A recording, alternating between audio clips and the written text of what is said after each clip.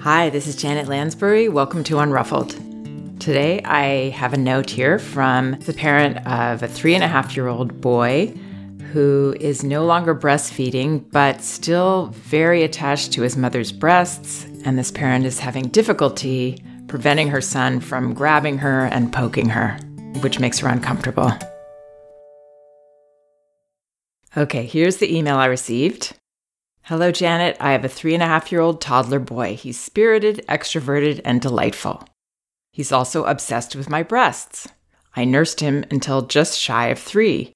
It was a long, slow weaning process. He nursed to sleep and for comfort. We weaned at last without too much trauma. However, he's still clingy and obsessed with my breasts. He loves to snuggle and smush his face into them. Lately, he's gotten a bit rougher, wrapping his arms around one and trying to squeeze it. He also likes to poke them and laugh and smash them together with both hands. It's not fun. My message all along has been that these are private areas and it's not okay to do that, while also trying to be understanding and telling him that I will always snuggle him. I don't want him to feel like I've denied him affection ever, but I do want him to stop manhandling me. Oh, and we have tried snuggly substitutes like teddy bears, toy babies, but they're all discarded. Any advice would be so appreciated. Thank you. So this is a fairly common issue that I hear about. And the advice that I have around this also applies to any kind of personal boundary that we need to set with our children. It could be about the way they're touching us, climbing on us, poking us, touching our faces. What children need in these situations is clarity. And for various reasons, it can be hard for us to be clear and assert ourselves, to stick up for ourselves right away, to say, no chance, not letting you do that. And I find this really interesting. What's going on that is making it difficult for us to prevent our child from physically bothering us? But first, I want to go to our child's point of view and what our child needs. Again, clarity. Clarity and a parent who's confident and convicted in what's okay, the rules.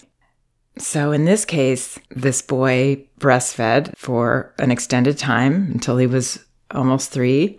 And this mother says that he nursed to sleep and for comfort. So he did have the feeling that he needed to do that. And then this mother decided to wean, and she said it was a long, slow weaning. I don't know what her reasons were for having this be a long, slow process. But as the child, I sense that my parent is uncomfortable. I sense when my parent doesn't want me to be touching them a certain way. And it can be confusing if the feelings that I'm sensing in my parent don't match their behavior with me. In other words, say I'm the child. I feel you don't like this, but you're not stopping me. Or you're kind of half stopping me. Or you're trying to talk me out of it instead of stopping me. So I'm kind of stuck in this place of being this person that is annoying to you. And yet you're not doing anything about it. You're expecting me to stop. It's uncomfortable for a child to be in that position. And it can actually create what the word this mother uses, which is obsessed. And clinginess, because that is a child getting stuck in the web of our tentativeness and mixed feelings that we have. This mismatch between what they sense from us and what we're asserting. That's what makes a child obsessed. It's just a question that they're never getting a clear answer to. And they might go further and further to try to get that answer. Like maybe this mother wasn't that sure about the weaning.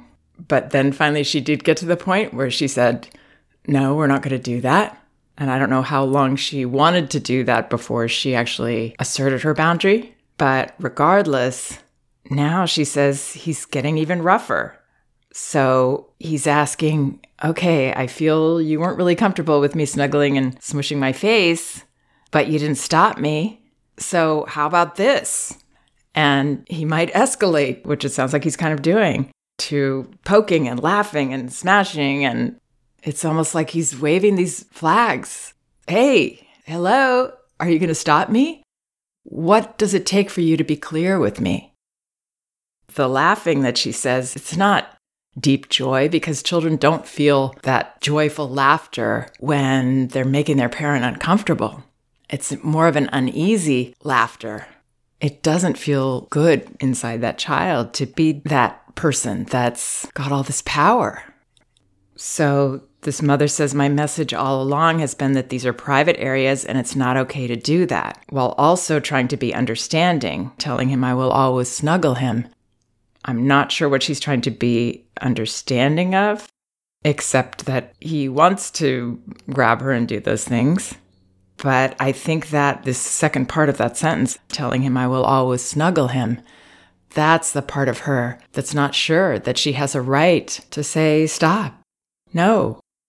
I would right away stop his hand before it gets anywhere near her breast to make sure that he's going to touch you where you want to be touched in a manner that you want to be touched, and not allow him to go any further than that. By physically stopping him, he can't be the one to stop himself. He's clearly asking for a message, but the message that she wants to give is not the one she's giving. So yes, that's the message we want him to get. These are private areas and it's not okay to do that. But that message has to be shown to a child, not explained in words. Explaining in words along with showing our child is helpful.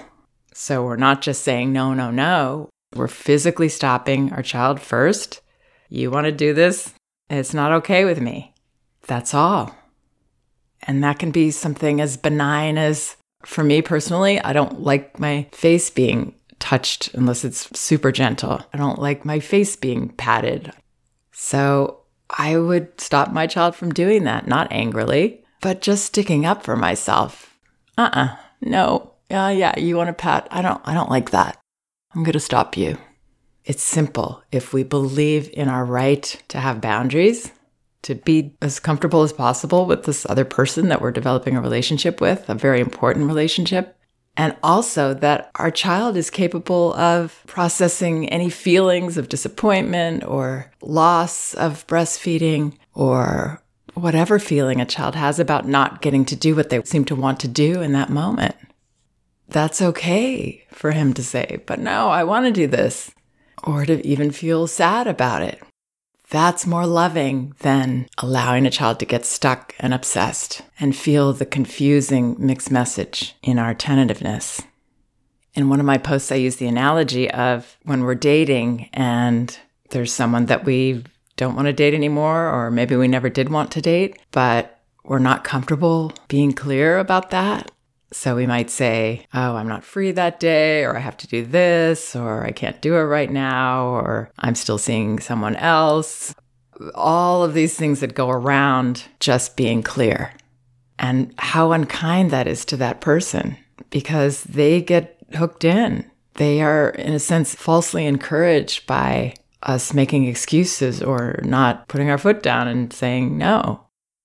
Before I had my oldest daughter and had to learn how to have boundaries and to confront, I was a very non-confrontational person, and I would do anything to not have to face those moments, face this person having their feelings hurt, being disappointed, maybe being angry with me, not liking me anymore, because everybody's got to like me, or I'm not okay because I'm not secure enough in myself. All those feelings will come up for us when we have children, and children offer us this incredible opportunity to heal them and to be honest, to be direct and confront, and to see again and again that yes, there is a reaction that's uncomfortable for us to witness and to have caused. But what we did was allow for that child to have an emotion that is often more about a theme than about that specific issue. The theme of, oh, I don't control everything in this world, or what other changes are going on in my life that are difficult. Releasing that. We help to create that tipping point for our child to share feelings. And then our child expresses those feelings, and we see a calmer person. We see a child who feels freer, who's not obsessed because they got what they needed. I've really started to see this as keeping a child in chains because we're afraid to be clear and honest and to stand up for ourselves, when that's exactly what a child needs for us to model. Not just in terms of their relationship and their understanding of other people's boundaries, but in their ability to assert their own. So it's a win-win-win when we're brave, when we're, that magic word, clear. So just going to some of the specifics that this parent mentions. He loves to snuggle and smush his face. So when he's snuggling, keep a hand there in front of your breast area so that he doesn't push into it with the full weight of his head, because he's going to try everything, not because he's a naughty guy or a bad person, but because he's desperate for the clarity. So have your hand there when he's snuggling so that he doesn't cross those lines with you. She says lately he's gotten a bit rougher, wrapping his arms around one, so don't even let him go there. Pull that arm away or stop it if you can see it coming. Notice, I see you're going for that. Buddy, I'm not gonna let you do that. I'm right here for you to snuggle, but I don't want the grabby. You're not just saying the words, you're firmly blocking that from happening. Not overdoing it, but with a feeling of love for him. And again, understanding that he deserves and needs and wants to know that you have boundaries and that you're going to prevent him from annoying you because he can't be the one to do that. So he may get one poke in before you've seen that coming, but you take that hand and you hold it back. You want to poke. I see there's those pokey fingers. It's not happening. The more you can feel so comfortable that you don't even have to raise your voice, you don't have to be too serious about it, the more comfortable and clear it will be for him. Because that shows, I feel like I'm doing something good here. And I don't feel like you're doing anything wrong. I just don't want it, so I'm going to stop it. I'm not judging you, and I'm not feeling victimized at all. I can handle this. I can protect my body. So don't let him poke, don't let him smash, don't let his hands near you unless they are going to your shoulders, going around your waist, going to a place that you want them to go. He does not need to grab your chest. He really doesn't. And that's another important point. Sometimes the breastfeeding is such a powerful tool that parents have that they give it too much power. They forget that, hey, looking in my child's eyes, being present with him, or having him sit with me and snuggle me in a way that's comfortable for me is just as loving, if not a whole lot more loving than having him breastfeed. There's nothing special, magic connecting for a 3-year-old that can't be replaced by two whole people in a relationship together. Loving that snuggle that's a real snuggle and not allowing that one that isn't. That's love. That's giving him real intimacy that's clear and wholehearted on our end, not with mixed feelings. That's the real deal. This parent says, I don't want him to feel I've denied him affection ever. Right. Affection is not about breastfeeding. I know that's going to be a controversial thing to say in some circles. Affection is definitely not about being grabbed or touched in any way that the parent doesn't want to be. That's not affection. Affection is making eye contact, seeing that guy that's his hands are all over the place and you love him and you're going to stop him and maybe let him yell at you about that. And then hold him in a way that you love and are entirely comfortable in. So he will definitely not feel like you've denied him affection. You've given it to him in the way that feels affectionate on your end. It's not affection if it's just one person trying to get it and the other person doesn't feel it back.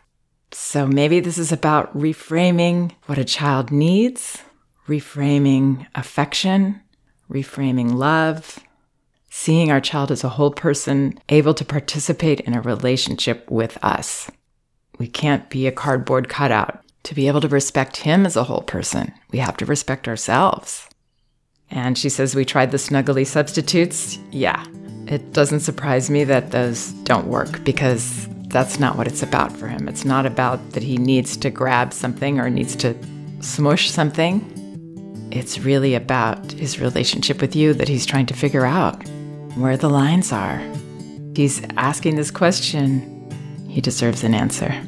And this mother's fully capable of giving it to him. I really hope that helps.